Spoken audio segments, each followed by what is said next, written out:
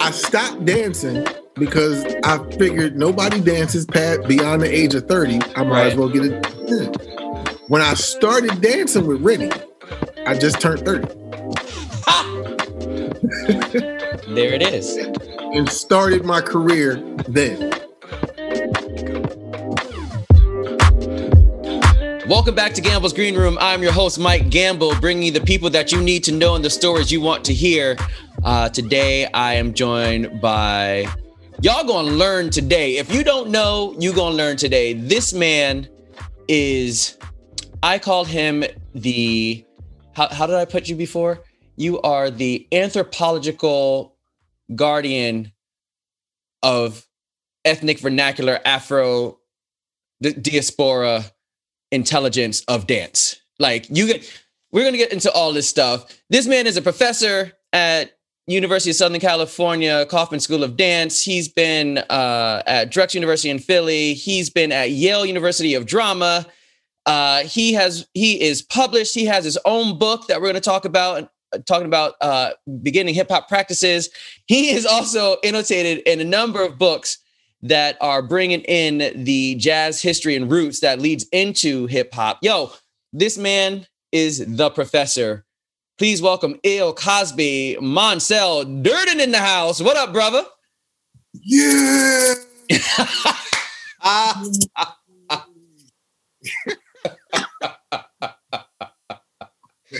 I think I'm gonna have to start bringing in sound.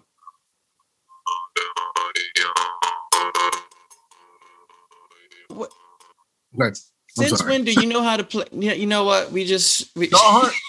Come on, man. John Hart, I'm into everything.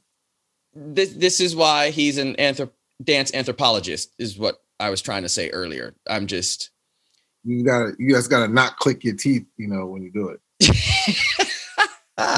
Marcel, what's up, bro?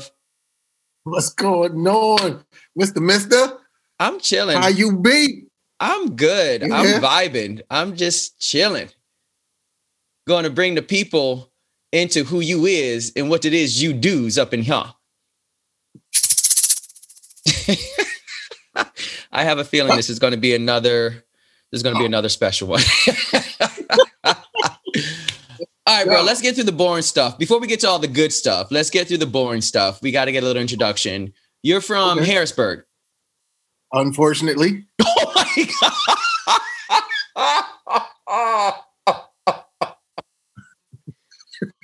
All right, let's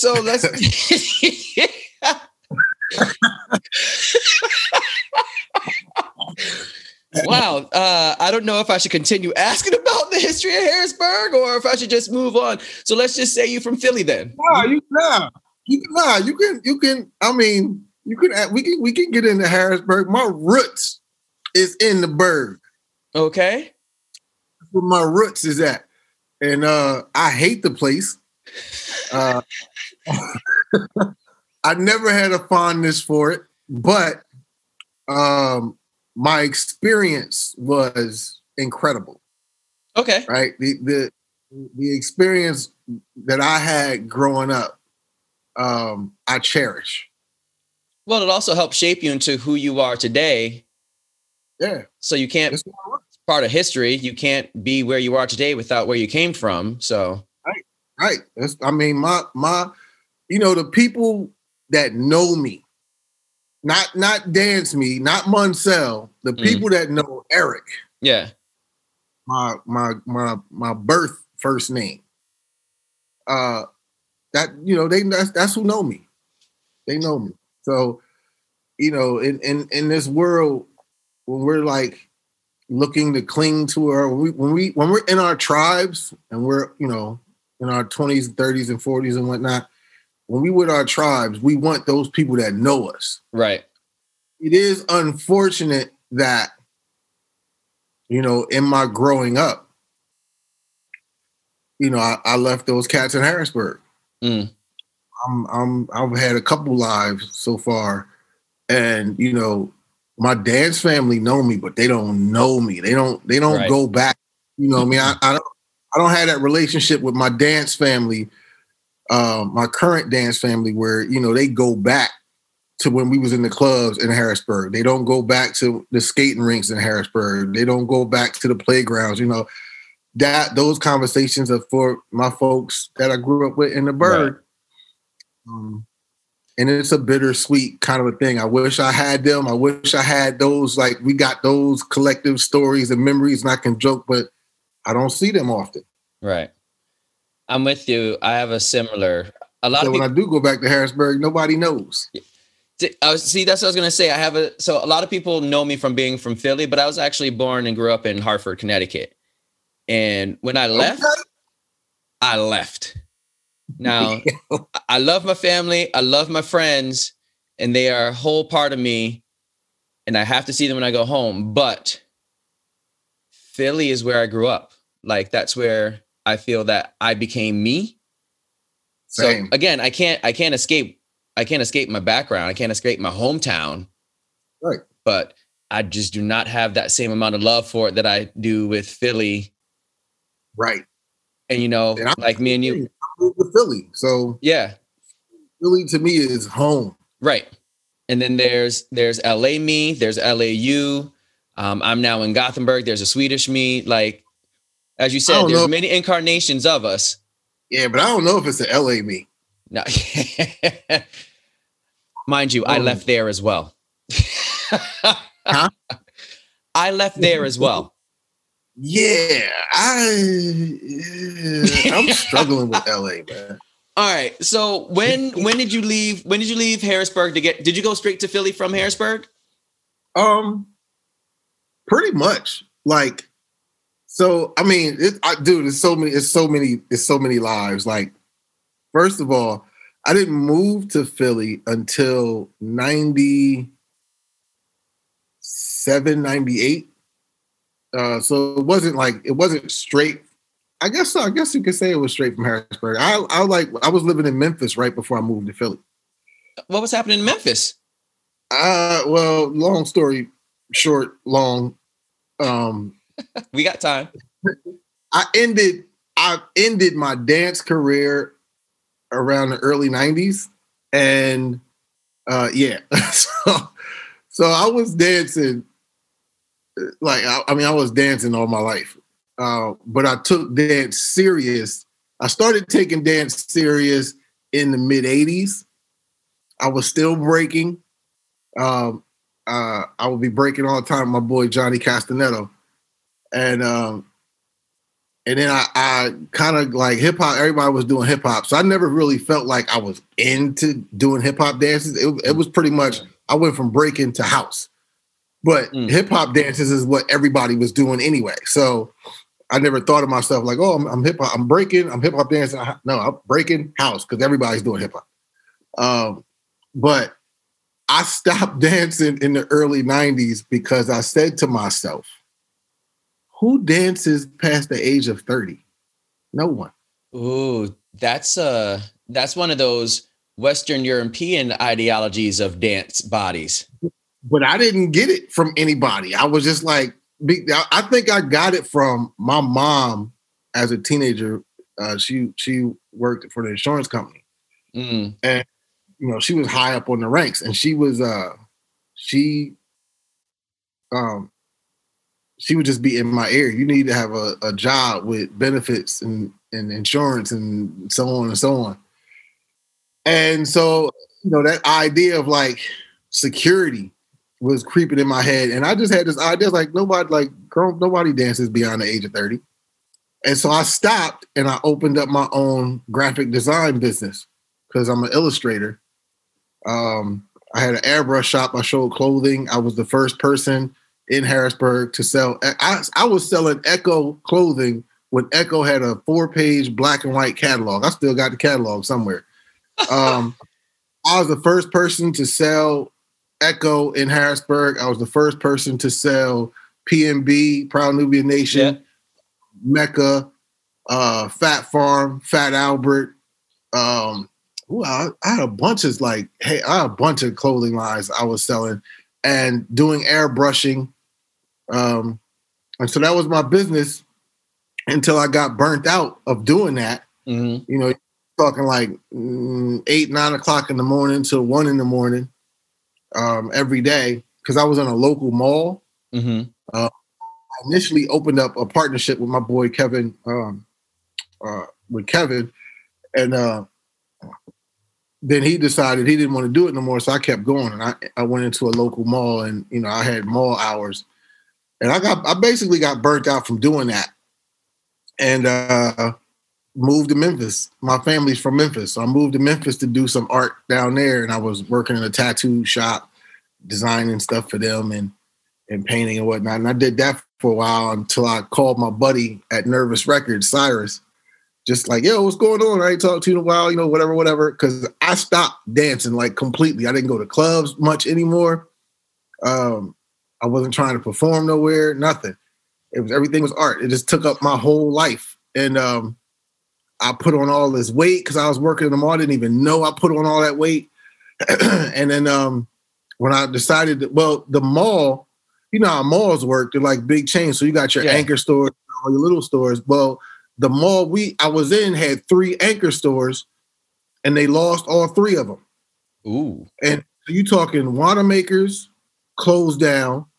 Then they lost JCPenney's. Then they lost it was a company called Hess. They lost them. Then they got Macy's in, and then Macy's shut down. And they lost Macy's. So the mall was going under, but they still want to charge us prime rent. Right. So I hung in there as long as I could. And when a jewelry store starts closing up, it's time to go. They had 1 ring and they made rent. When the jewelry store closes up, and they were right across from me, I was like, it's time to go. So I closed up and I moved to Memphis. I was painting down there. Long story short, I called my boy Cyrus. He was like, yeah, we just signed this new artist to our label. He played the song for me. And I immediately packed half my stuff out of my cousin's house and drove back to Pennsylvania the next morning. Called up my boy Stretch, was like, yo, I'm back, dude. I want to dance. Stretch said the same thing to me then as he said to me in the early 90s, move to New York. I, petrified then to move to New York, was still petrified to move to New York in the mid 90s. So I was like, nah, I'm gonna move to Philly. All right, quick question. Quick question. Who was the artist? Can you say? I wish I knew. I wish I knew.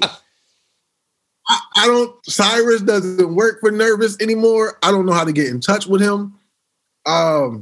He probably wouldn't remember, but her voice, like I hadn't listened to a house song in a minute. Memphis, dude, they was 3 6 Mafia out. Like 3 6 Mafia, they didn't even have a record deal at the time. They were just in the clubs banging. And I only went to Memphis clubs a couple of times. Because I'm house. I don't want to hear hip hop. Right. But Cyrus played that artist. All I remember is it just struck a chord. It was a beautiful female's voice, and the beat was killing. And I wish I knew the artist. I wish I knew. I would play it right now. I wish I had it. We're gonna have to. If anybody knows Cyrus, Moncel's friend Cyrus, we can get in contact so we can track down this Soulstress of this house track, so we could all be inspired and live by it. That sounds like it's one for the record. Dude, I drove 18 hours nonstop. The only thing I stopped to do was pee and get gas. I was gone. That song had me so hyped. Literally the next morning, half my stuff is still at my cousin's house. I was gone. I was like, oh, I miss music. I miss dance, and I gotta go. All right. So then you just mentioned a name that a lot of people might recognize, Buddha Stretch. Yep. Moncel was also a part of Mop Top Crew, the infamous dance crew, leaders in the hip hop, but you didn't like hip hop. How did this happen? How did you get into when did Mop Top happen with you? With me, so Mop Top was an influence on me in the 80s. Mm-hmm. So like like I said, I grew up in a neighborhood. Everybody danced. Mm-hmm. You know, I learned how to dance on roller skates. We went to the roller skating ring every Friday, Saturdays too, and hell, Wednesday nights too. Come to think of it, and so when MTV first started playing music videos, and they finally playing rap videos, when they first started playing rap videos, everybody got their dancers, right? Light got leg 1 and leg 2. You know, Cool G Rap and Polo got Kevin and Sean. Big Daddy Kane got Scoob and Scrap. You know, Hi-Hat had her clique that's in videos, and Latifah got her dancers. I forget her dancers' names. And I always have trouble with the women's name. You know, what's the boy's name? What's the dude's? I can't even think of his name now. Slick Rick had his dancers. Like, everybody got their dancers, right? Kwame. Everybody got their dancers. Kwame got Peekaboo. I forget the other bull's name he got. So everybody got their dancers, right? Except Mop Top don't dance particularly for no group. They dance for everybody. So when you see Scoob and Scrap, you only see them with Kane. Yeah. But when you see Mop Top, you might see them with Dougie Fresh. You might see them with Heavy D. And Heavy D got his dancers. But you still got Stretch and Link in Heavy D's videos. And they in this video. And that, I'm like, IOU dancers and Mop Top. I think Mop Top even more. Mop Top you would see in anybody's video.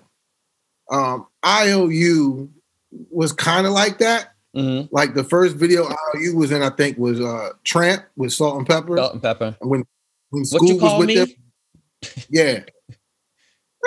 What you call me? Tramp. Okay, so Scoob left them, and you would see them, other people see them in Kid and Play and whatnot. But Stretch, I seen them everywhere. So everybody danced in my community. It wasn't no big deal that you danced. Mm-hmm. The big deal for me was, yo, you can be on TV doing this stuff we do in the clubs.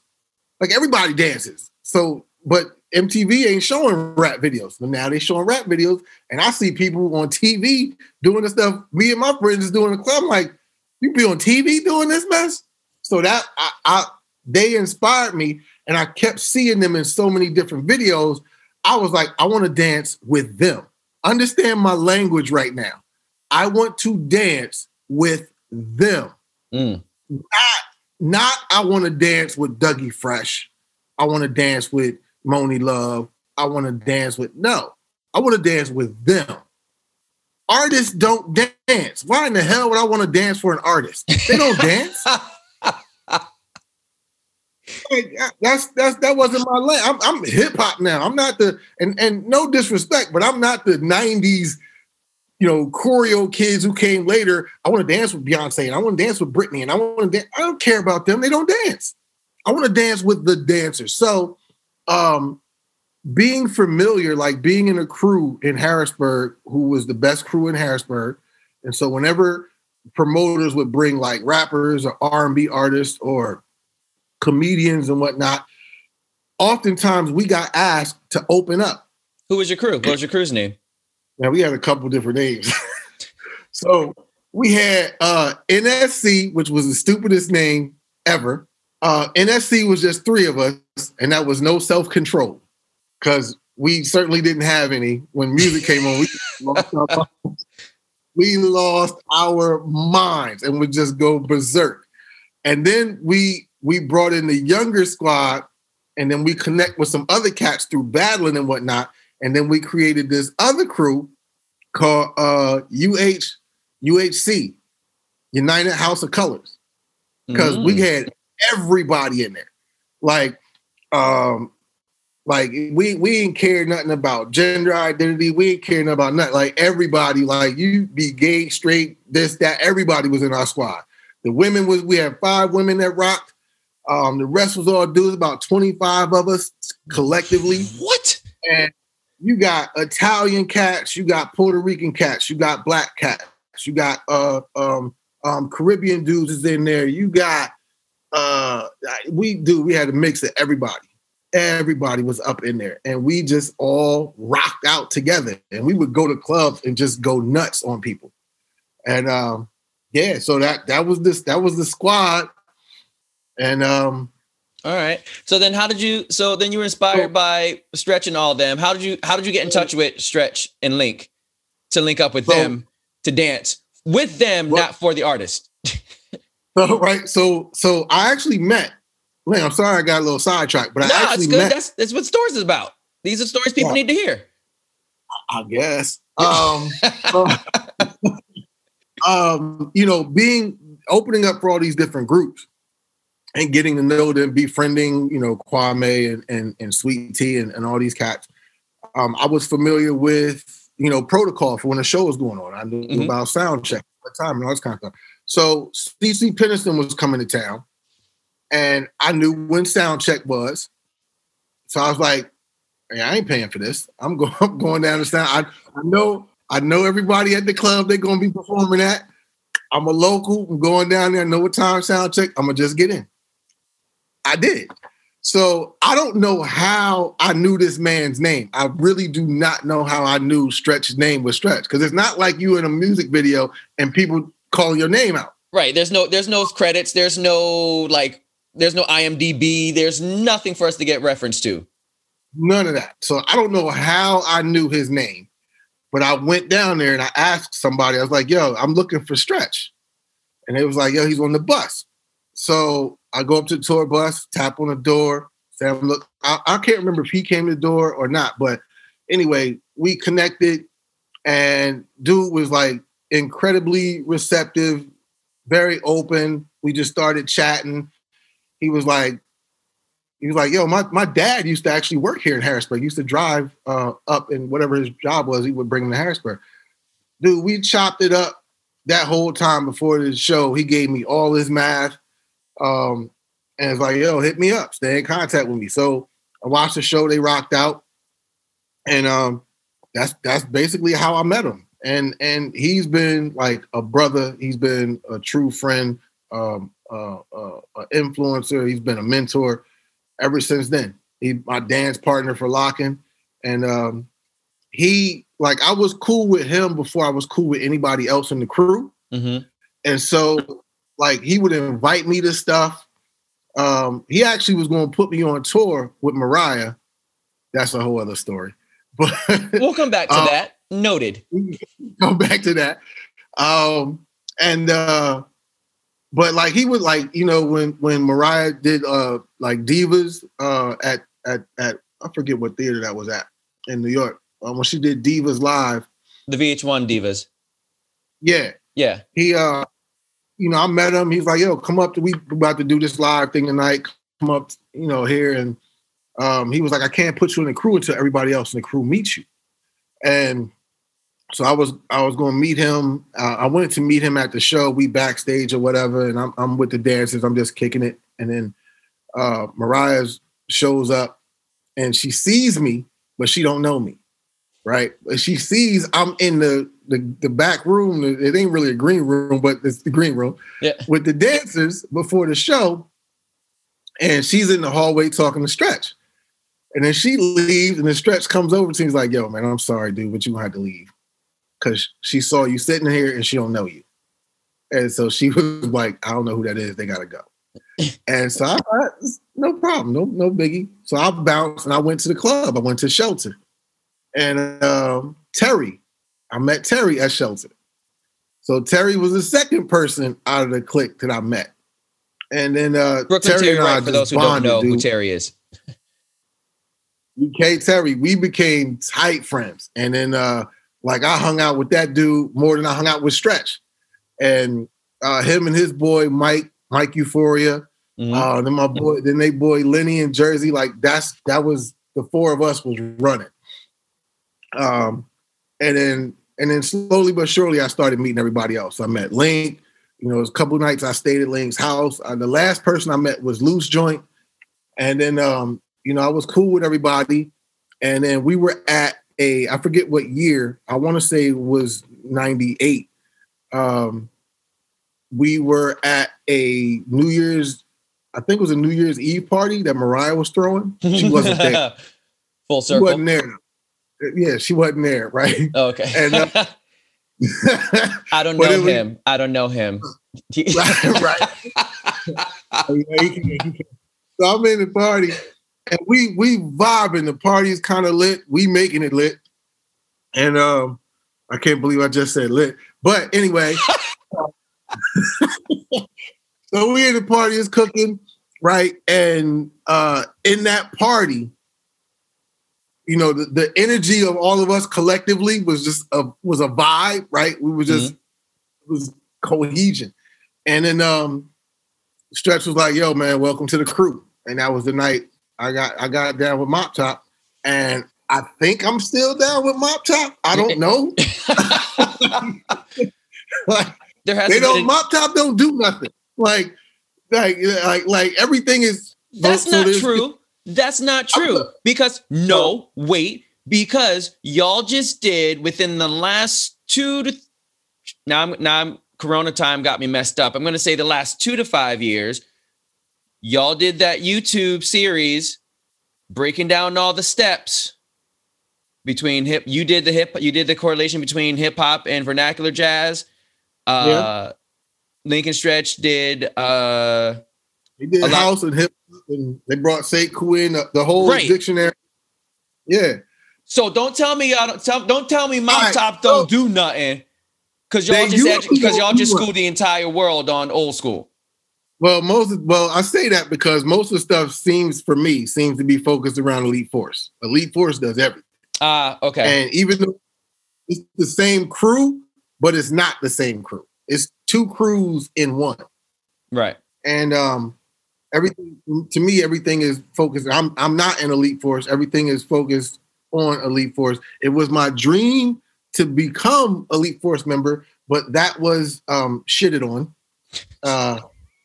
You weren't elite. Sorry. I wasn't elite. So I couldn't be down.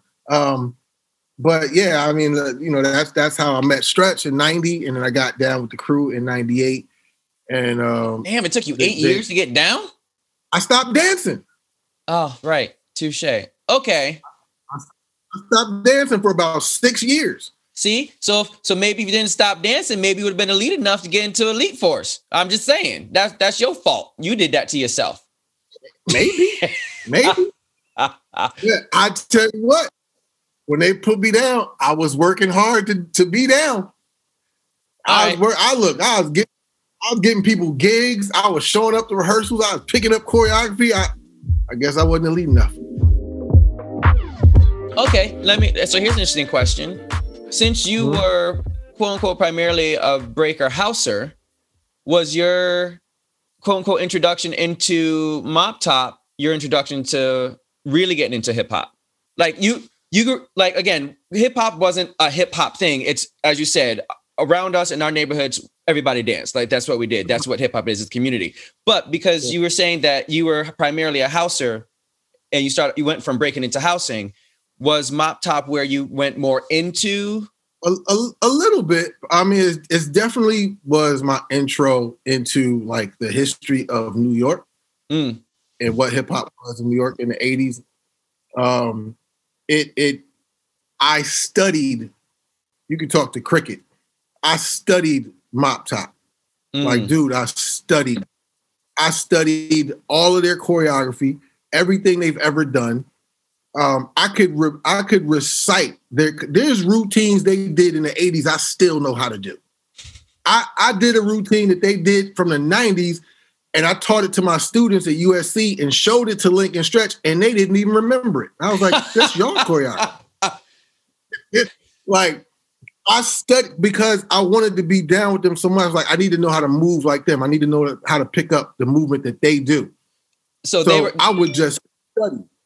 They were your Rhythm Nation. They were my Rhythm Nation. And I mean, Cricket will tell you, I spent hours studying them. And my thing was, I was like, all right, I looked at the crew like this. Stretch and Link got Stretch, Link, and Ja got hip hop on lock. That's the squad for hip hop, right? Mm-hmm. You got Terry and Ejo got house on lock. I'm looking at all the dynamics. I'm like, you know what ain't on lock? None of them are good lockers. They're not strong lockers. Mm-hmm. Right? They either hip hop or they house. There's no strong lockers except for Stretch. So I'm like, boom. What I'm trying to think of, like, what am I bringing to this clique? Right? You got Ejo, who is phenomenal with house, and Terry and Stretch and them are killing hip hop. You got they doing it. So what am I bringing? So I was like, all right, let me up my locking game. I literally spent 2 years. I stopped doing everything pretty much but locking.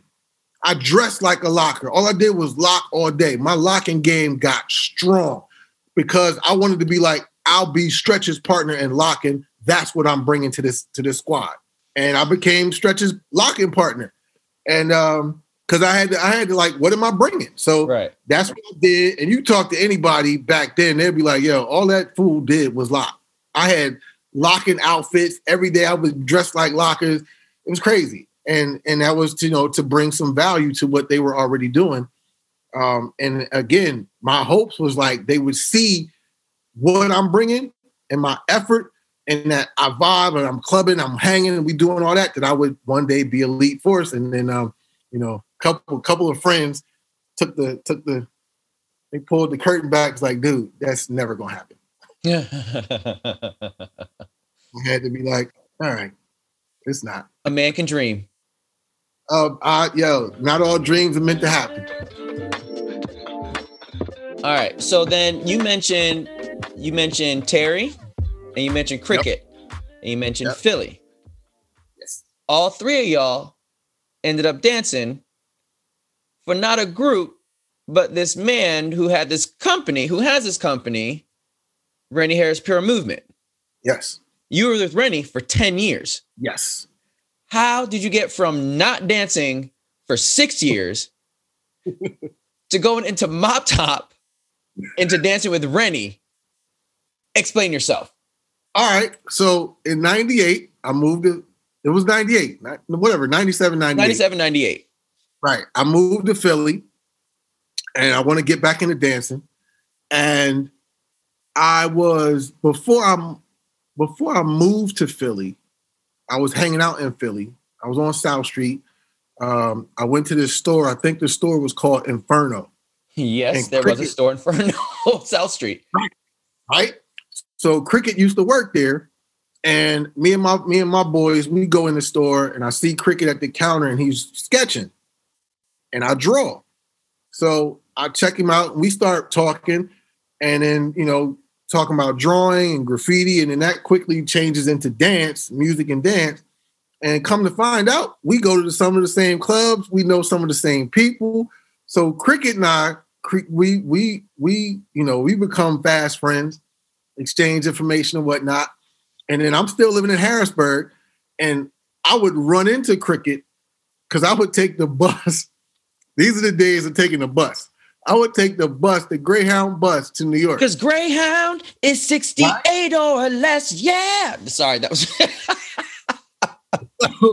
I would end up, I'd be going to the shelter, and then we in Philly, and here's Cricket getting on the bus and going to Philly. So we just become friends. And before I moved to Philly, I'd be staying at his house, and we'd go to New York, go to the club, come back. I would stay at his house in Philly before I go back to Harrisburg. And then so he tells me one day, he was like, yo, I'm in this group. I'm dancing for this company called RHPM, Rennie Harris Pure Movement. And he was like, we got a show coming up at the Merriam Theater? Merriam Theater, yep. I see the show, like flipping blows my mind because I see me on stage. I see us as a people, our gestures, our colloquialisms, our everything is just presented, our dance, our music is just presented in the way it's presented in the community. And I'm like, yo, this is dope. And then he tells me like, yo, Rennie's having an audition, a live audition. Rennie never has auditions. So I think Rennie's had 2 auditions that I know of. In like 30 years. Right. So he has this audition. I'm already in Mop Top. Terry and Bobby come with me to the audition. So we do the audition. It's about I got it on video somewhere, but I'm gonna say it's about 20 people at the audition. I'm the only one that got hired. So, and at one point, Rennie's like teaching us progressive stuff down the floor, and I'm doing the thing, and he joins it. He's doing a movement from Asphalt, Students of the Asphalt Jungle, one of his most famous pieces for repertory. And so we going down the floor doing that, and he joins in with me. So he and I kind of got a vibe going down the floor. Now, the other thing is, Rennie's the tallest person in his company. Right? Rennie's still dancing at this time. Rennie's still performing in the shows. So most of the company members are like 5'2", 5'5", 5, maybe 5'6". Maybe 5'6". There's no one taller than 5'8". I can tell you I remember that clearly. Right. So I'm 6 foot. Rennie is, I think, 6'1", 6'2", maybe. Yeah. Yeah. So he's like, yo, like somebody my height. I got the locks and then, so he saw something in me. I can't say what. He saw something in me and he liked the fact that there was some comparable in height. And because you're dope. Whatever. I wasn't that dope. Like, dude, if you see, Terry wasn't auditioning. The solo freestyle or whatever you want to call it, when we did a cypher, what Terry threw down, that separates professional dancer from everybody else in the room. Like, it was ridiculous. Like, that solo was nuts. But he wasn't auditioning. He just got down. He just got down. But it's like, clearly, this dude has been doing this for a minute. And like you said, if I would have stayed dancing, because when I left dance is the period, like the hip hop dancers that became house dancers in New York, the 90s I stopped by 91. I was done. That was the moment, right? That was the moment where shit just excelled. Like, you talk about the bar downstairs in the bar. Like, I have been to Mars, the Club Mars. I've been to Sound Factory. I've been to Sound Factory Bar twice. I've been to the World in Alphabet City. I went to Shelter. But when it really took off and cats was really honing their skills in the clubs, I wasn't there.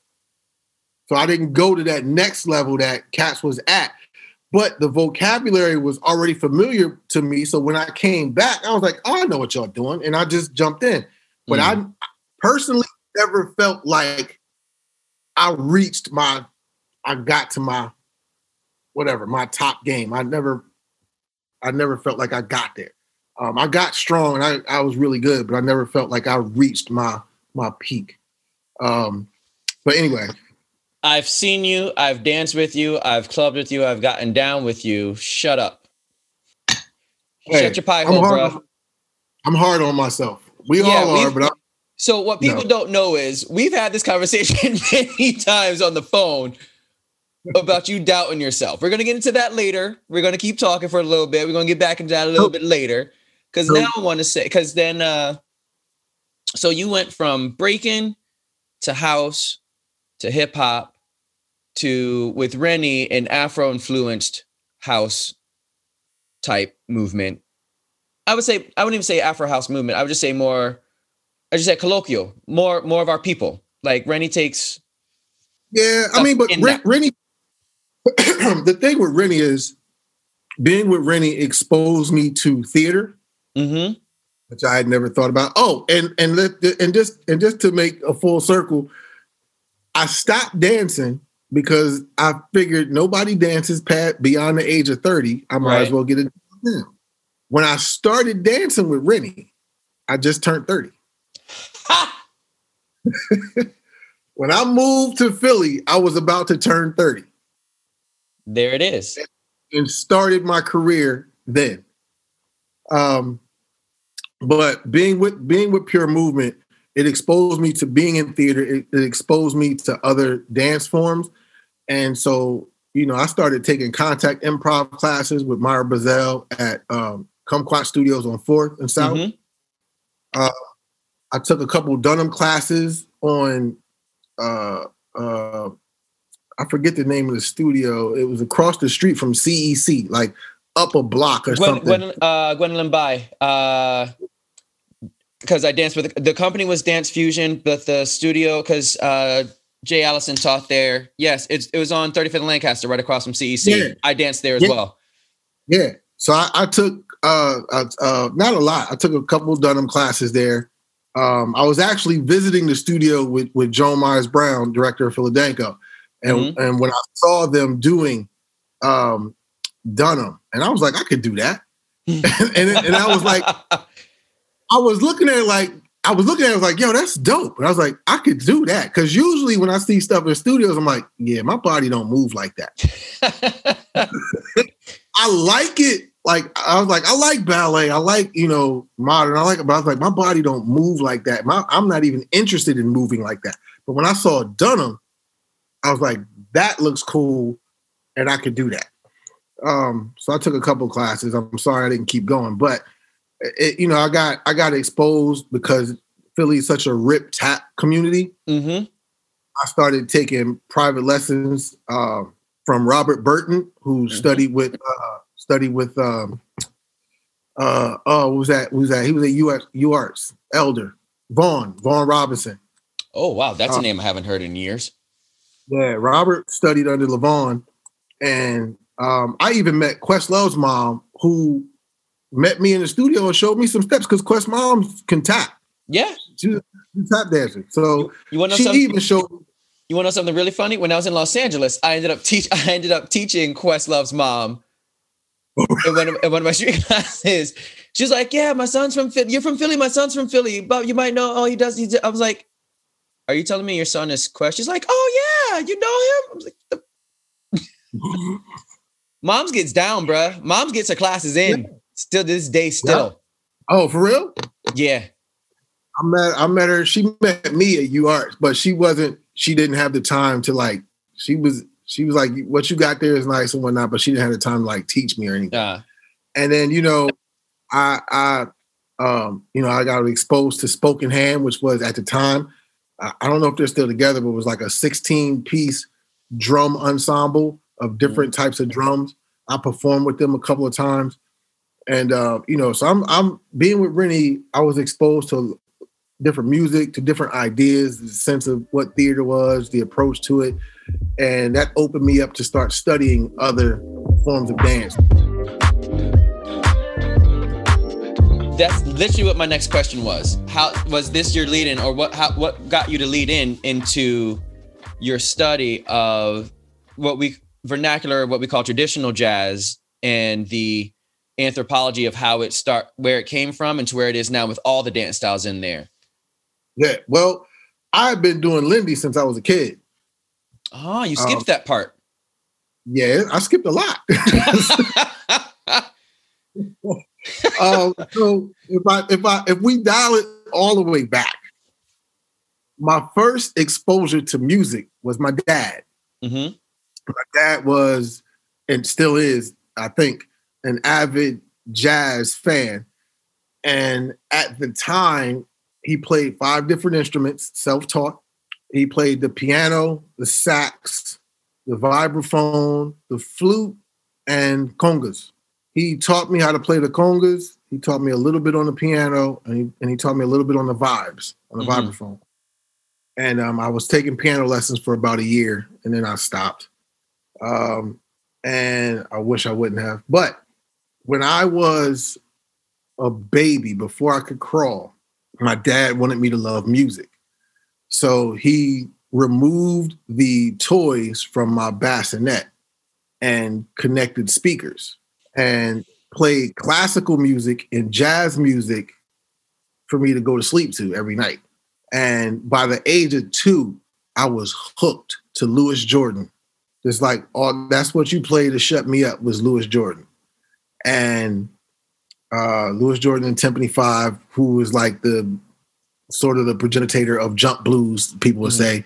He was it. He was number one. Like if you looked at the music charts from 1 to 5, it was Louis Jordan. Every week, Louis Jordan was number 1 in the first 5 spots. until he got knocked out by Charles Moore with this really slow song, which I'll never understand how that beat. Anyway, so I'm already hooked on jazz music. That's already my thing. And then I forget how I actually got into Lindy, but doing the social dances of the 20s, 30s, and 40s, I was learning as a kid with my elders, and I had video footage of Lindy hopping and started learning. So I'm learning stuff from my elders. I'm learning stuff from the tapes. I'm seeking out people in the community that know how to do this. But at the same time, so from my elders, I'm getting dances from the 20s, 30s, and 40s. My mom was a social dancer. My dad was a social dancer. And they're teaching, well, not my dad, but my mom and her friends, from them, I'm learning dances from the 50s and 60s. So I already got 20s to 40s from the elders. My parents, I'm learning, the 50s and 60s. So I'm growing up in the 70s. My mom teaches me how to dance on roller skates. So we skating, hip hop becomes a thing. So all of it's combined, right? Mm-hmm. And so I'm still doing Lindy hop at this time. So when I'm breaking, I'm still doing Lindy. I'm still dancing on skates. I'm trying to pop, a little bit of locking. Hip hop becomes a thing. I just add that to the mix. Now I'm doing all of this. House becomes a thing. I just add it to the mix. I'm doing all of this. And at some point, when I got into house, I let everything else go. Mm-hmm. I stopped everything. House was that was it. That was my spiritual space to be. That was how I communed with the higher power, was house. I stopped doing everything else. And I got back into it because once I was with Rennie, what happened was for the first 2 years, I was an apprentice in the company, right? Just learning repertory. Mm-hmm. My first performance with the company was in 2000. So those first 2 years, 98, 99, when the company would go on tour, Cricket and Raphael had a weekly class that they taught at Kumquat. So they were like, listen, to keep our students, you take over our classes so we don't lose our students while we're on the road. That's what got me to teaching. I never wanted to teach. And I didn't know how to teach when they did that. So I'm just in there like, I trying to figure it out. Mm-hmm. I mean, the first 40 minutes of my class was pretty much an aerobic class, like straight up, jumping up and down, calisthenics, like all dance movements, crazy. People came to my class because it was a dance class, but you was really getting in shape. But that's what started me teaching, and I started figuring out. And then I got hired at University of the Arts. I got hired, I don't know which came first. I had to check my CV, but I got hired at University of the Arts and Drexel around the same time. Mm. I think a semester apart. But when I got hired at UArts, I thought to myself, this is a private institution. These students are paying like, I think it was like $60,000 or something at the time. So I said, I know what they're going to try to do. They want to make me the hip hop relief. Oh, here's a nice hip hop class for the students to take away from their real technique classes. And people actually said that to me. So I said to myself, nah, they're going to get the real stuff. So if they're paying $60,000, this is not some $12 class, in the middle of the week and it's dance to anywhere USA. They're paying big bucks. So I need to give them something worth their value. Right. So that's when I started reflecting back on everything I had learned growing up. And that sent me into this deep dive, wanting to provide them with something of value that talked about movement and historical references and the importance of this information. And so they wouldn't look at like, oh, hip hop's a joke. Or nah. And that's what sent me into that. That ultimately, I furthered that dive because of something that Rennie said to me. And he said to me, we're at his house one day going through some books, and he recognized that one of the things that was different in me than most of the other dancers, that I was really invested. Like I was reading, I was trying to learn. The rest of the dancers, like I love them, but they didn't care. Mm. Like when we would go on the road, we would get our itinerary. I'm gonna come back to finish this, but quick story. When we would go on the road, Rennie used to send our itineraries almost a week before we left, right? I would get my itinerary, see where we're going, and I would call. This is when we had phone books. Mm-hmm. I would call the local studio in the area we were going, and I would set up classes for me either while we were there, or I would set up for me to come back and invite them to the show, but I wouldn't give them free tickets. I was just like, I can't give you free tickets, but we're going to be in town. I know the show at the dance studio. This might be something y'all into if you teach hip hop, whatever. Mm-hmm. I'm hustling. I did this everywhere we went. And the rest of the company, they would just be laid in a hotel, sleep, do the show. I'm hustling. And I'm diving deep into the history of it. And none of them cared. They like, half of them didn't go to clubs. Me and Cricket was really the only ones that really went to clubs and got it in. Mm-hmm. A couple of them would show up every now and then, but it wasn't part of their life like that. So Rennie notices I'm really involved in like the history and stuff. And he says to me one day, he was like, Sal, know your stuff, but no emphasis, their stuff. And he's like, because anytime anyone tries to dismiss the value of what you're saying, you use their information to prove your point because they believe that. Ding. So now I'm at UArts. I'm auditing the modern classes. I'm auditing the African classes. I'm auditing the ballet classes. I'm studying how people teach. I'm studying the verbiage. I'm getting a sense of what students are getting, what is normal, to help craft how I'm going to get this information for them to understand. I am digging deeper into my heritage and understanding the relationship. I'm re-examining jazz dances and I'm looking at how it's connected to hip hop. I spent 2 years going through every hip hop dance I'd ever known, from, some of these are not considered hip hop, but from the 70s to that was early 2000s, mm-hmm. and breaking down what the movement is. What is the correlation? How is this connected? I went through every one of them. And that's where I came up with the 4 bounces. And so I'm doing this. This sends me into examining the way we move to music. And the thing that the burning question in my mind was, why do Black folks do this? I'm nodding my head for y'all. Yeah, right. So I'm like, and that brought on another question. Not only do we physicalize it, we verbalize it, and then we have an emotion to it. We have a movement, an emotion, and a verbal response whenever we hear a song that's like fire, right? And I would see anybody do the exact same thing, say the exact same thing, give me the same face. And they'd be like, damn. Yeah. Like, right? And I was like, what the hell is that? Like, what is that? Why do we do that?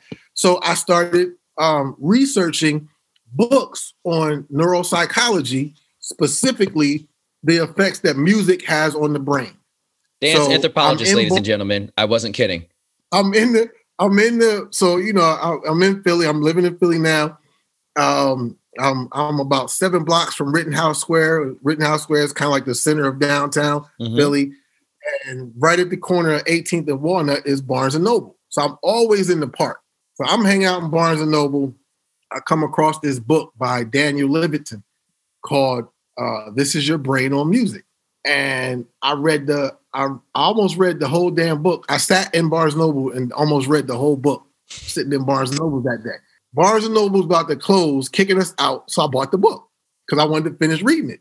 And then reading that, and I'm looking at quotes, and he's quoting this from this conference, and he's quoting this book. So I go buy those books, and I go looking for conferences and stuff. And I ended up joining, I forget what the initial stuff for, but CORD.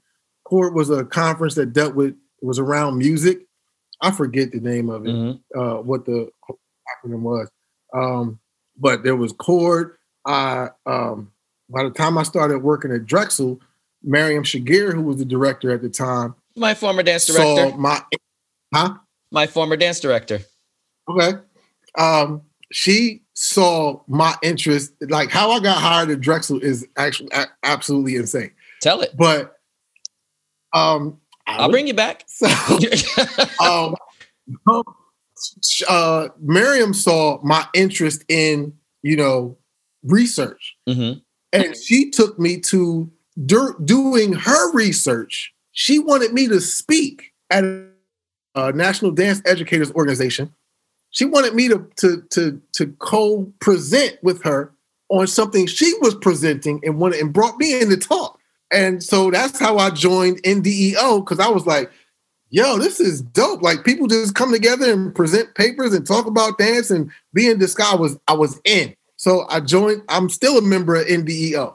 As a matter of fact, I just wrote a 8-week course, online course for NDEO, which I think is coming out next year. But anyway, so this like now I'm deep into anthropology. I'm gone. Like, I'm reading different books on neuropsychology and I'm studying the brain, and I'm a nerd for this stuff. And that sent me to the neuropsychology sent me to studying anthropology, because my whole thing was like, I need to understand me and my folk better. Mm-hmm. So which means I need to understand the language. So I started reading books on linguistics. I think the first book I had was Geneva Smitherman's Talking and Testifying. And then I just kept building from there, studying different books on linguistics. You posted something about that. Did I? Talking and Testifying. Or did you do I did. I did a podcast in Sweden with was it Momar College? Yes, that's what it is. I was like, yeah, I know this. That was the title. So I'm studying linguistics. I'm studying neuropsychology. I'm studying anthropology now. Mm-hmm. I started studying archaeology, and studying ethnomusicology. Well, I was studying musicology first, and then I got into ethnomusicology, but I still ain't really delved deeply into that. And so those are the things to understand us. Like, that's what I need to understand. I need to understand the why behind the what. And so I was just in all that material, and I'm figuring out how to make it make sense so I can share it with students. And I started studying anatomy because I was like, I'm watching these ballet classes. I'm like, all right, I've never been to a dance class. Mm-hmm. And so I'm like, all right, I need to understand how the body works mechanically. I need to, if I'm going to be teaching, and if they're getting a certain caliber of information from their teachers, I need to be on par. And so I need to know what muscles we're using to do this movement so that I can warm you up properly, so I can stretch you properly. I need to know how to warm you up so that what we do in the warm-up is actually done in the class. I've seen people do warm-ups, they got nothing to do with what they do in the class. And blows my mind. Dude, I was in Poland, and this young dude, I forget what country he was from, we were teaching at this thing, and I watched his warm-up because it was a couple cats there who were supposed to be teaching hip-hop. This dude is the only one who had a hip-hop warm-up, right? He got them rocking and bouncing and all this stuff. But then when he goes to do his class, complete other kind of choreography movement. They got nothing to do with what he just did. So I talked to him about it afterwards. He never thought about that. He had never thought about that. I'm like, well, okay. Anyway, that's another story. Yeah, that's a whole nother episode to talk about. So that was it for me, is bringing those things together, understanding how to teach, to get the students to get it. And then one time, what furthered that investigation into anatomy was I brought Brian Green to teach at UArts. Mm-hmm. Now, Brian grew up studying at Joffrey and Ailey. Like, as a matter of fact, Desmond Richardson confirmed it with me. He was like, yeah, me and Brian went to Ailey together at the same time. He's like, Brian is the one that introduced me to house clubs. So Brian has that movement in his body. He understands anatomy. So to watch Brian teach house, he knows how to take that training and relate it to house movement and to get people in their bodies. And I was like, I need more of that. So I took deep. Brian has always influenced me that way. He influenced me as a dancer, as a mover, but the intellectual side of anatomy and how the body moves, he's had a big influence on me. And so I just kept that. And that's kind of like, that's been the gumbo. That's been the mix. And the secret sauce is actually my curiosity. Dope. My curiosity has been the thing that drives me. I have learned more about myself and about life because of my curiosity to understand movement and not just my people, but people and how we move. So, I lived in Poland for a time, and I had one of those times, sometime while I was there, I had the pleasure of studying the mazurka from the generation of the family that the dance comes from. Mm-hmm. I was in London for a time, and I studied 18th century court dances. And I just love social dances. I don't care where it comes from. So going down the rabbit hole is actually a good thing for you. Actually, going down the rabbit hole is not just a good thing for you. It's a good thing for all of us, because now you're educating the people about dance. I'm trying. So you're not even trying. You're doing it because last summer you started doing these little snippets on Instagram, giving little nuggets of information like, I'm just gonna school you guys on Instagram. And then there were so many people watching, it actually developed into pretty much an online course, Intangible Roots. Like, you had Intangible Roots, but it actually jumped off with Instagram last summer. Yeah. Which actually is, if I'm not mistaken, you're releasing a new summer course in a week or two. Yeah, and July 3rd would be the first day for summer 2021. July 3rd would be the first class. All right, and this time, because the way the months are, it's going to be 5 classes instead of 4. Okay. So we're going to plug this in a second, because this episode today is the 1st of July. So in 2 days is going to be coming out. So if y'all didn't sign up yet, y'all best to get. Okay, hold on. Talk. I want to get into. Talk to the people about Intangible Roots, because I love it. It is so much, and there's so many different ways you go into information and connecting it and bringing it back. So for me, over the last year and a half, I've been very inspired by my brother Moncel right here. I'm still shocked that he calls me and asks me shit because this is my resource for anything I need to know about dance. This is the first person that I call. And in the last year and a half, I've been called on to teach the history of jazz, because I'm what is considered jazz dance. In the Western European sense of it, I teach that, but I also know the history of the vernacular jazz. And because I grew up in hip hop, I know how to connect that as well, especially in the late 80s, early 90s, when we became the dancers on MTV as well, how that all flipped around. But in Intangible Roots, you brought in the tap history of it. You brought in the study of rhythm in it. You brought in how it's connected to this. So all this information all this exploration that you did, that's what self-exploring is, exploration, whatever. You drop the knowledge on Intangible Roots, just bang it, boom. Well, I came up with the idea in 2010, somewhere around there. Mm-hmm. And this is because of in 2007, I was in Russia and I was teaching for some organization, I forget. And I met the president of CID, which is the Council for International Dance. Mm-hmm. And, he and I hung out for like a week while I was at this conference. And CID is housed in the same facility as UNESCO in Paris. And so meeting him hit me to UNESCO. And then so I'm studying UNESCO, and they have an intangible cultural heritage page. And when you go to their website and go through all their stuff, and I'm reading that, I'm like, yo, it's like anything that's dealing with culture and heritage, I was just geeked up about. So I'm reading this intangible cultural heritage and how UNESCO works, and it's a whole other story. So, all right, let me just tell it. And stop me. I mean, there's nuggets, dude. Just stop. Go. So I met the president, Alkis Raftis is his name. He comes up to me. He says, I want to do for hip hop what we do for other cultures.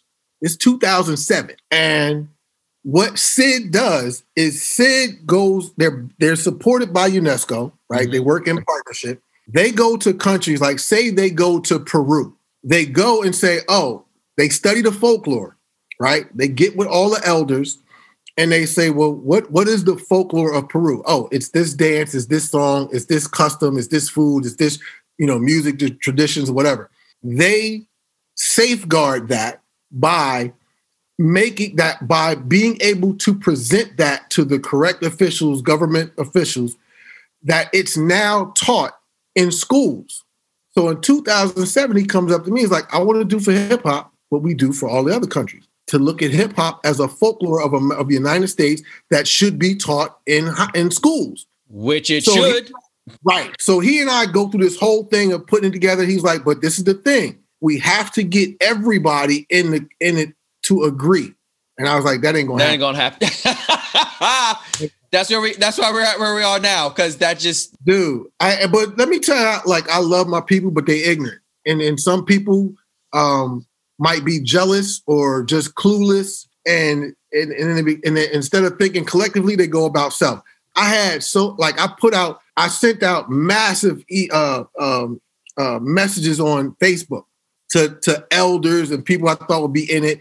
A lot of people was like, well, blah, blah, blah. Well, who's this and who are you? And blah, blah. I'm like, y'all are missing the big picture. But anyway, You can't get people on the same page, so it don't happen. But anyway, all of that gets me enthralled in, what is happening with UNESCO and SID. So I see this intangible cultural heritage, gives me the idea to come up with intangible roots as the focus of what I want to do and how I want to present what I do and what I've been studying.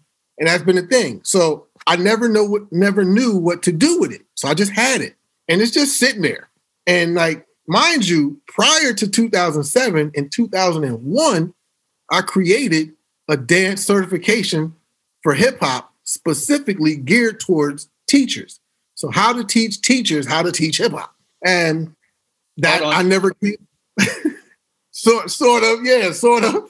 Right. So I never came out with it, never did nothing with it. And then fast forward to COVID hits, and I'm just like, I want to do something. I want to offer. It's like people have always talking about they wish they could come to my classes and what I teach at USC and whatever. But I was like, y'all got to be a student. You can't just drop in. I sneak a couple of people in if I could, but so I was like, all right, let me do something. I'm seeing people doing these live things. I'm like, all right, let me give it a try. And then I think I did one. In my naivete, I committed myself to doing 10 weeks, going live for an hour, talking about all things dance, culture, music, whatever. And after the first one, I was like, I can't believe I just said I would do this 10 times.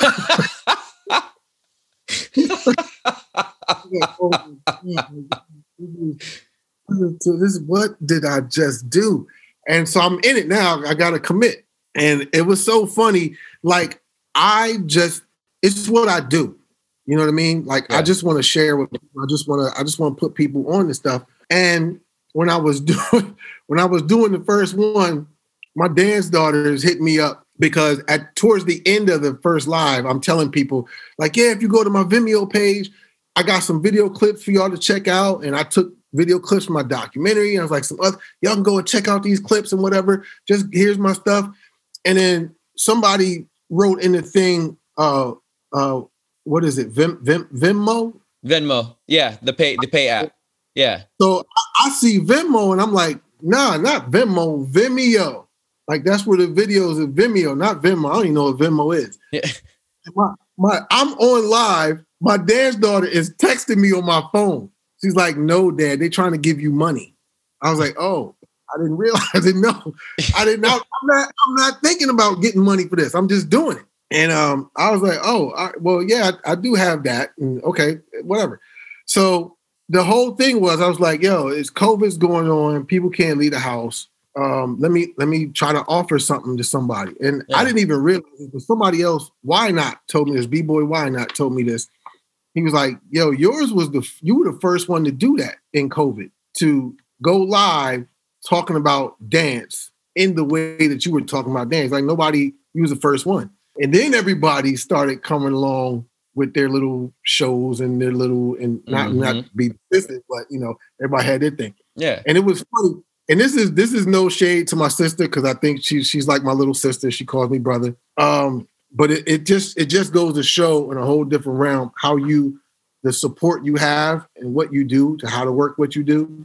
You know, I was the first person on. Camille did she came up with a thing, social dance for social distance for social dance or something like that. I forget. And I was the first guest on her thing. Camille got a write up in the New York Times. It's like this online thing. I'm like, y'all been like Camille's been in my class every week. I've been doing this, but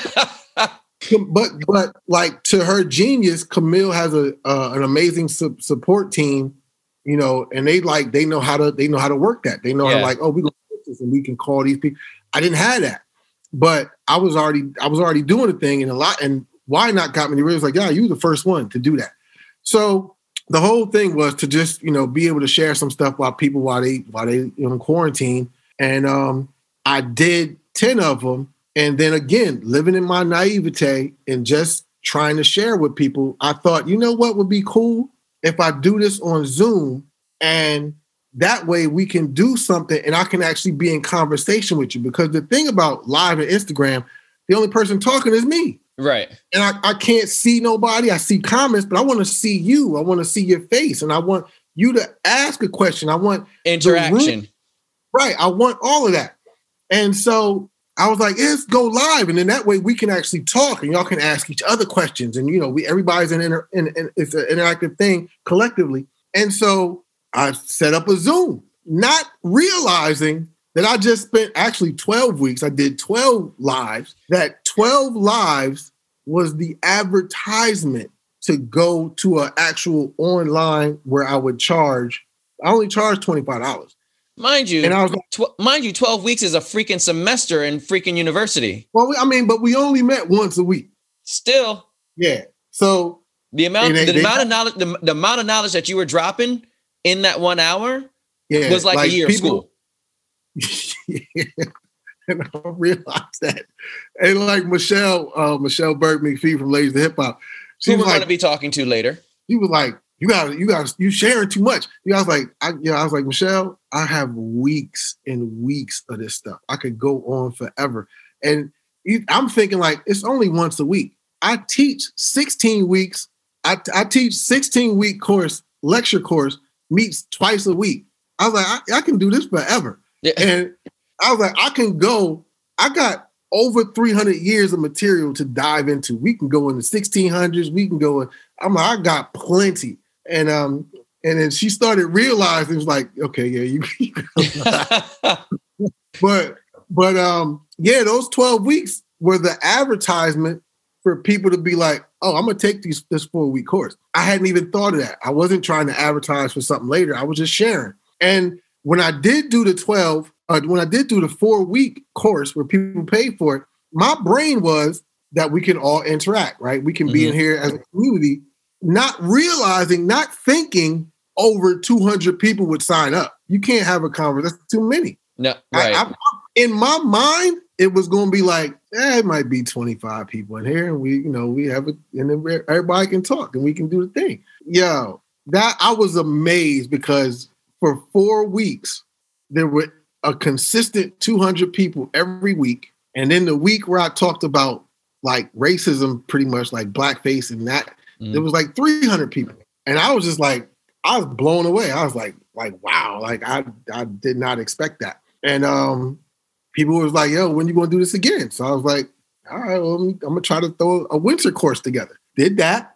And now we back at the next summer, and I've upped it. Like I got a bunch of stuff about to come out now. But yeah, so that's where we at. And this is be the second summer. Okay. So Instagram at Intangible Roots. Instagram. Well, the Instagram there's at Intangible Roots, and then there's Munsell Durden. I'm trying to get everybody's on the Munsell Durden one, but I'm trying to get them to go to Intangible Roots. I haven't really been trying. So we're not ending yet because we still have one more segment to do. We actually have to do another conversation because I still haven't talked to you about half the shit that we need to talk about. And we haven't even gone to half of our personal conversations either about the number of places you've been teaching, us in Malmo, Sweden, you being in Gothenburg, Sweden. Like, bruh, we cross continents. But so real quick, so you can follow Munsell personally if he allows you to at Munsell Durden. But to get into Intangible Roots, it's at Intangible Roots on Instagram. And you can go to moncelldurden.com and connect to Intangible Roots that way. Yeah, that's where you sign up. Yeah. You sign up for the courses, go to moncelldurden.com, which come the fall 2021 will be intangibleroots.com. They can go there and sign up. But right now, moncelldurden.com to sign up, click on online course to get the information, and you can click on shop to pay for the classes. Listen, I told y'all fools from the beginning. What's that? And get merchandise. And get merchandise. Oh, yo, I saw the sketches of the merch. I want one of the I'm in it. Dude, I'm coffee cup, slippers, phone cases, hats, socks, bruh, shirts, everything, bags, everything. All right, so listen, I already said it. We got to do this again because there's so much more we can talk about that we need to talk about. We haven't covered half. This was just the history of who you are. We didn't even get into all the stuff that really happens. We didn't even get into like the plateau parties in Philly. We didn't even get into clubbing in Walnut Street. We didn't. Right. Yeah. So we're going to do this again, but you know this and the listeners know this. There's one more sequence that I always do. One more segment I always do before we sign off. It's the roulette table. Right. I'm nervous. Yeah. So there's a segment for those that don't know that might be tuning in for the first time. My last name is Gamble, and I play off that every now and then. I have a roulette table here, which is filled with 16 shot glasses. So typically, each shot glass represents, each glass has different numbers on it, and each glass represents a different question. Normally, if we're in the studio, if we would be together after COVID or something, you would have to do a shot. I know you don't drink, but maybe you do like a shot of water, or maybe might force you to do something. Or tea and coffee, something. Maybe we spike it and you don't tell you, but you know. So I'll do some Blue Label vodka, but I don't have none. Okay. Well, because I can't force you to while you're at home, it's okay. But you just have to answer the question that comes up. Cool.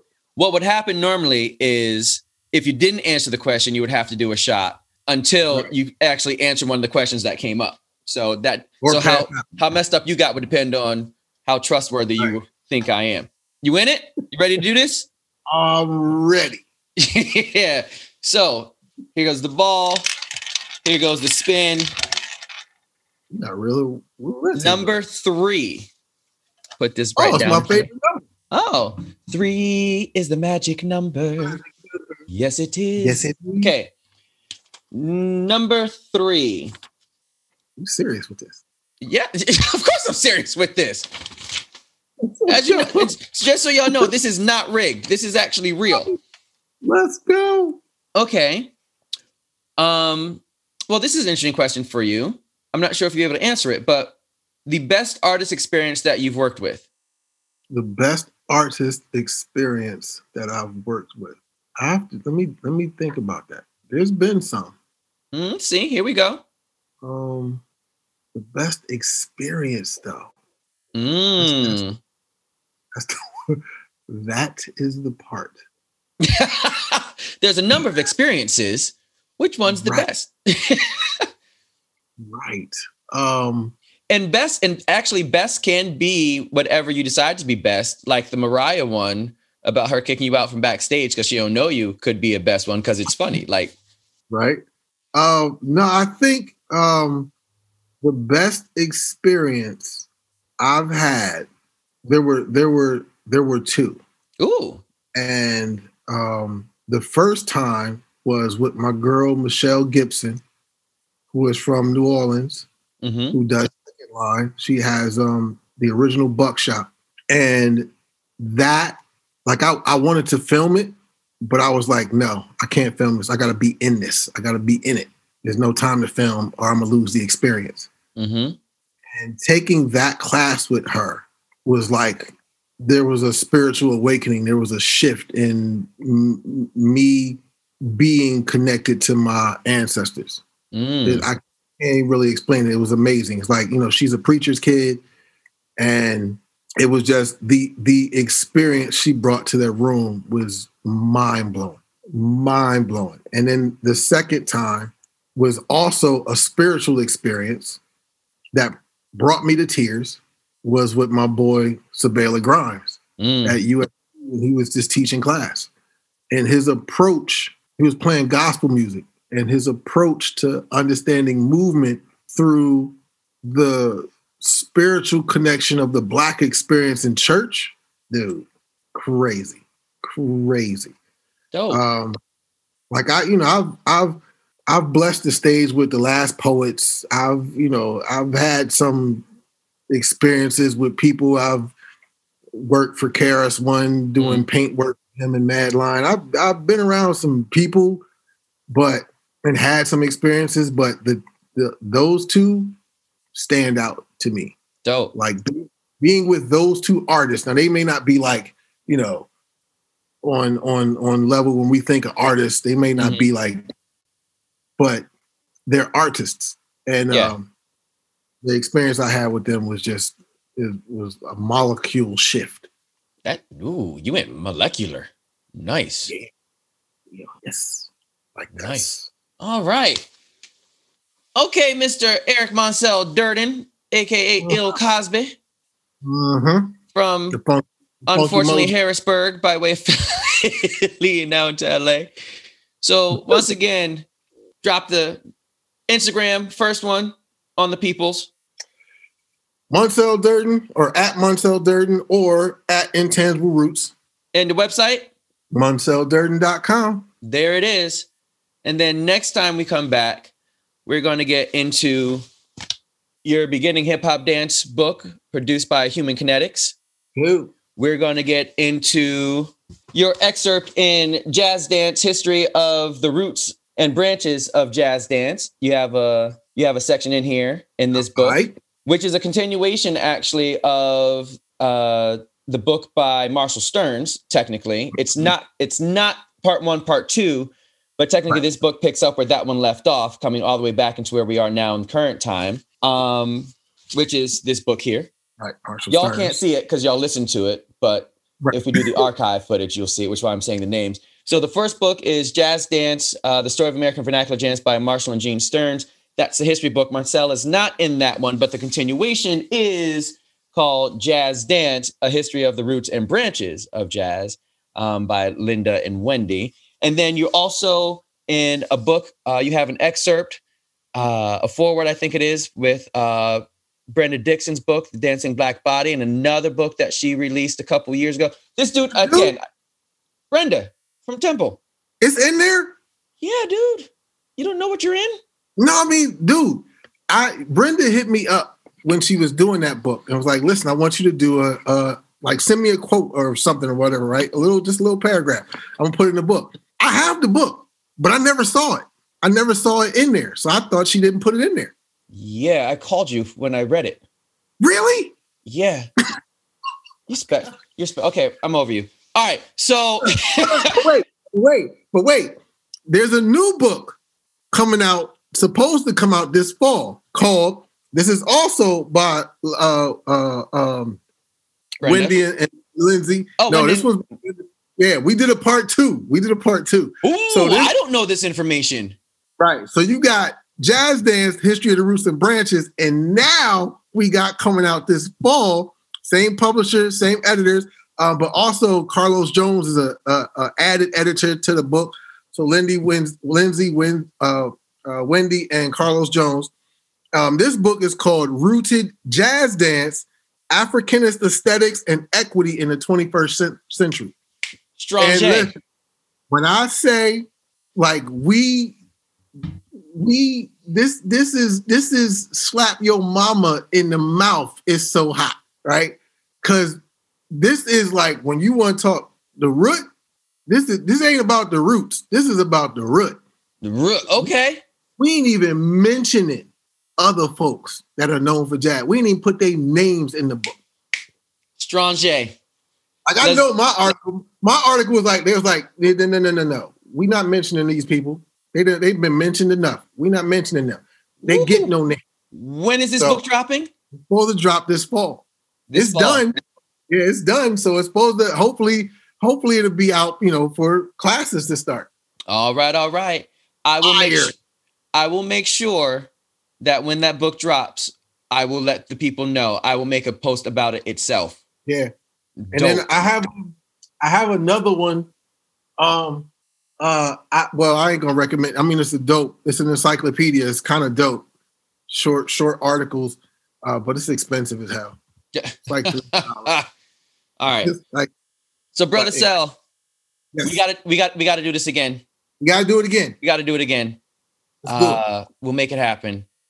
Thank you for being here. Thank you for being part of my life. Thank you for the amount of inspiration you gave me. Thank you for the amount of education you've given the people, not just today, but around the world, and all that you do and on a regular basis at USC. Dude, keep doing the work, and please stop misunderstanding or miscalculating your strength. I'm still learning, man. I'm still learning what that is. I will give you that. But start adding yourself more into that equation. I'm trying to own it. I'm definitely trying to stand in my sacred yes of ownership. Okay. As long as you're working on it, we cool. I don't want to have to jump through the camera lens and, knock you up a few times, slap in the back of the head like. All right, ladies and gentlemen, this wraps up another episode of Gamble's Green Room with your host, Mike Gamble. Make sure if you're not doing it yet, you are following at Gamble's Green Room on Instagram. And then coming up on the website soon, we're going to give you some more background information. There's some behind the scenes footage releases happening, and we are going to be developing merch as well. So make sure you stay tuned for that. And if you're not doing it yet, make sure you subscribe to this so you know when every episode comes out, which is the 1st and 15th of every month. Coming up twice a month, you get a daily dose of a new person that you need to know with the stories you want to hear. Mike Gamble, your host. Eric Moncel Durden in the house. Thank you, brother, man. Love you very much. Yeah. Yeah.